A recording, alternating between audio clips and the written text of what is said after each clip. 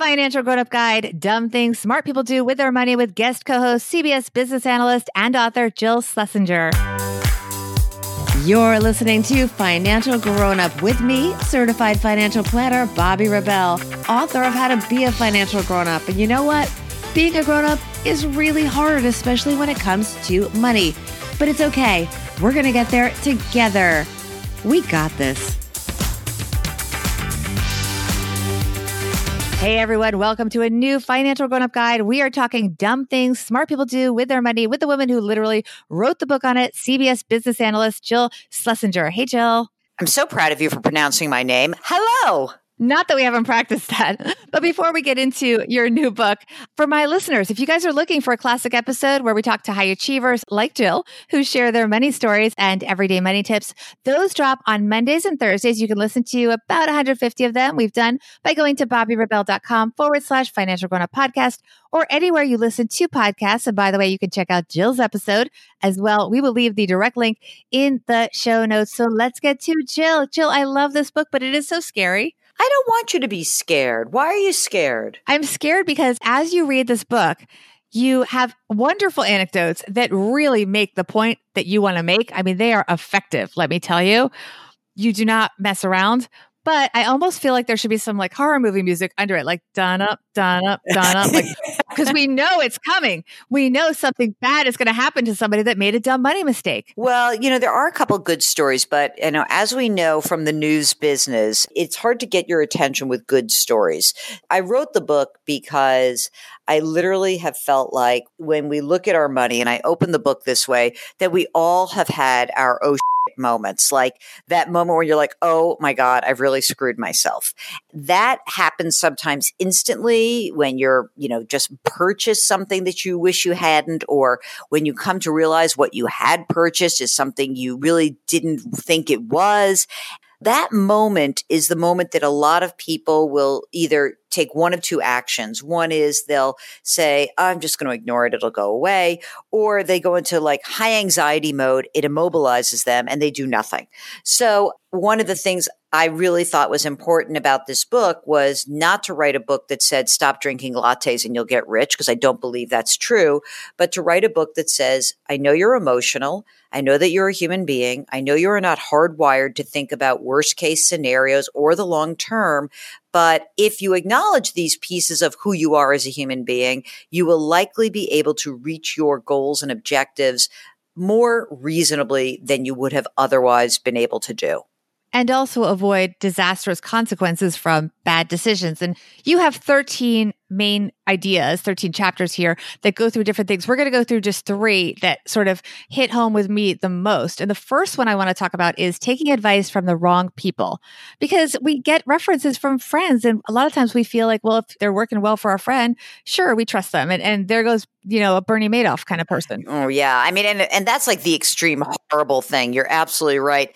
I think that one thing that's interesting is when you think about smart people that you say to yourself, that person is really good at what he or she does. Like, wow, she is the most amazing lawyer. She is the greatest doctor. And the people who actually have those smarts, what they tend to think is that everybody else is really smart and those professionals are to be trusted and you can work with them. The one caveat to that is that there are so many different kinds of people in the financial services universe that it becomes incumbent on you to actually ask a lot of questions. And the first thing that I really need people to understand is that not everybody needs advice. Some people do, but some people don't. But if you do need advice, you have to understand who is this person in my life? Do they have my best interests? That they must adhere to those best interests before anything else. That's called the fiduciary standard. I call it the other F-bomb. And I want people to basically be able to say to anybody who is approaching them with a financial idea, a product, anything, and say, okay, great. Just let me ask you a question. Do you have to adhere to the fiduciary standard? Do you have to put my best interest first at all times? That's what I want to know. And if the answer is no, you're talking to a salesperson. And if the answer is yes, you're probably talking to someone who can help you really get good advice over your lifetime. Right. And we are both CFPs. And I think it's important to point out that there's a fiduciary standard of responsibility with CFPs. So that is something people can look for. I want to move on to number 2, identity theft. There's a lot of scary stats in your book, so people should look directly in the book for that. But I wanted to focus with you about something that I don't think gets enough attention. It's not just about your own identity. It's about protecting your family. You call them your young'uns and your old'uns. And that's something we don't talk about. I mean, if your parents are doing anything online, and they're probably doing a little bit, and your kids certainly are, you need to be on top of that too. Oh, yeah. I mean, let's just talk about your parents for a second, because this happened to my dad probably, 8 or 9 years ago. He calls me up and he literally said, "Oh, you're not going to believe what happened." Literally, he said that. And I said, "Okay, tell me." And he basically gets notified by his accountant that somebody filed a tax return in my dad's name and they claimed the refund. The IRS actually called my dad's accountant, literally contacted him, via the mail and said, "We think we have a suspicious return filed in Mr. Schlesinger's name." And the reason why they knew that is my father has never, A, filed on time. He's always gone on extension. And B, he's never gotten a refund. So they thought that was very strange in 45 years of tax filing that behavior had suddenly changed. What had happened is my dad had clicked on some link that he thought was asking for some important information from a brokerage account, and he gave a social security number. So what is the learning here? This was already 9 years ago. But what I learned in this experience is that, look, a lot of people are doing everything online. We have to talk to our family members, about you're not going to click on an errant link. Why is identity theft and tax identity fraud the big target? Why is it people who are over the age of 65? Because they are not so savvy with clicking on clickbait and phishing emails. So you want to talk to them about it. But you also want to talk to your kids, because your kids are giving up a ton of information online about your privacy, and they are putting themselves and maybe you at risk. So we want to have these good conversations. We also want to make sure that, and I see everybody right now, believe me, I see your eyes rolling to the back of your head. I get it, that there is a lack of patience, and really it's tough to pay attention to this stuff, even though we know that this is important. It's because these are intangible threats. It's really hard for us our brains, our behavioral brains, our little, prehistoric brains to process. And we're really good when a lion is chasing us. That's a threat. But an intangible threat like be careful about your identity is very hard. So I just need people to focus on it. It's a very short chapter. I fought with my editor about this. I really wanted to put it in, and he was like, "Oh, it's so boring." And I'm like, "I promise I won't make it boring. No. I promise." Well, speaking of something that a lot of people think is boring, but you and I get very interested in this, is the third thing that I want to talk about from your book is the right insurance, focusing on the changing needs, because people buy insurance at one life stage, but that doesn't mean it's the right insurance as they grow up. I mean, sticking to the financial grown-up theme, we move into different phases. We get married, we have children, or we don't, or whatever. And our needs change, and people don't always take the time to stop and do an assessment. Yeah. And look, the 2 chapters of this book that I think are very, very tough for people are the insurance chapter and the estate chapter. Because what I'm asking you to do is just for a few minutes to contemplate the worst case scenarios. I don't want you to live in the world of the worst case scenario. I want you to contemplate it, but then understand that there are actually really efficient ways to address this. So with insurance, the reason I love it is I'm a little bit of a math head, okay? I'll admit it.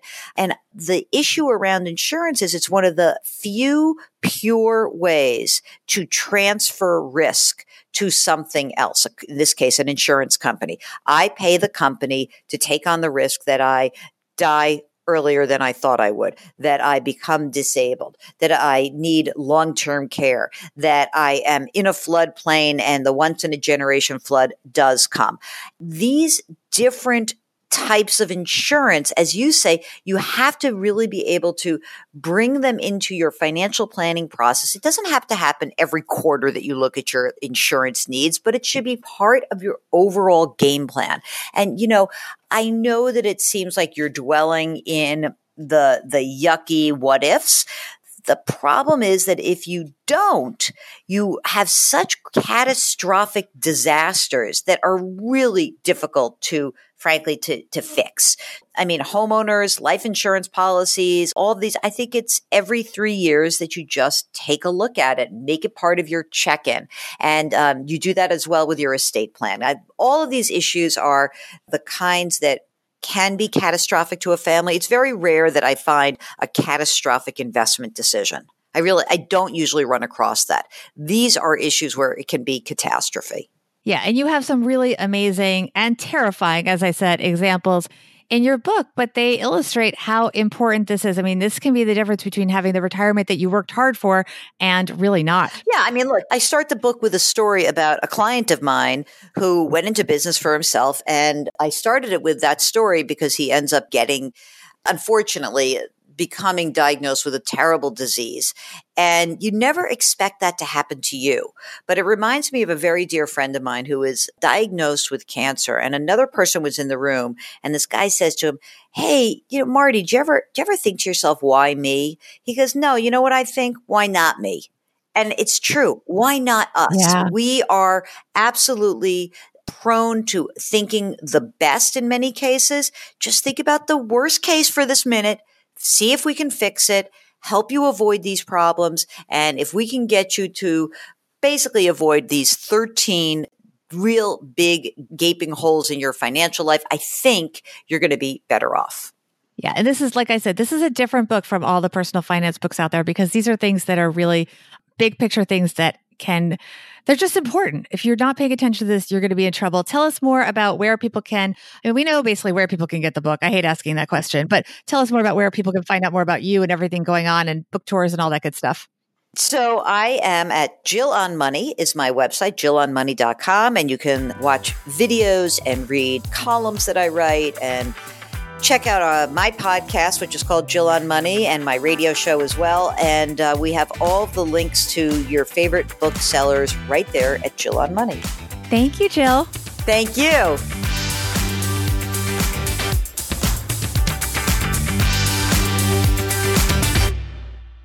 Financial Grown Up with Bobbi Rebell is edited and produced by Steve Stewart and is a BRK Media production.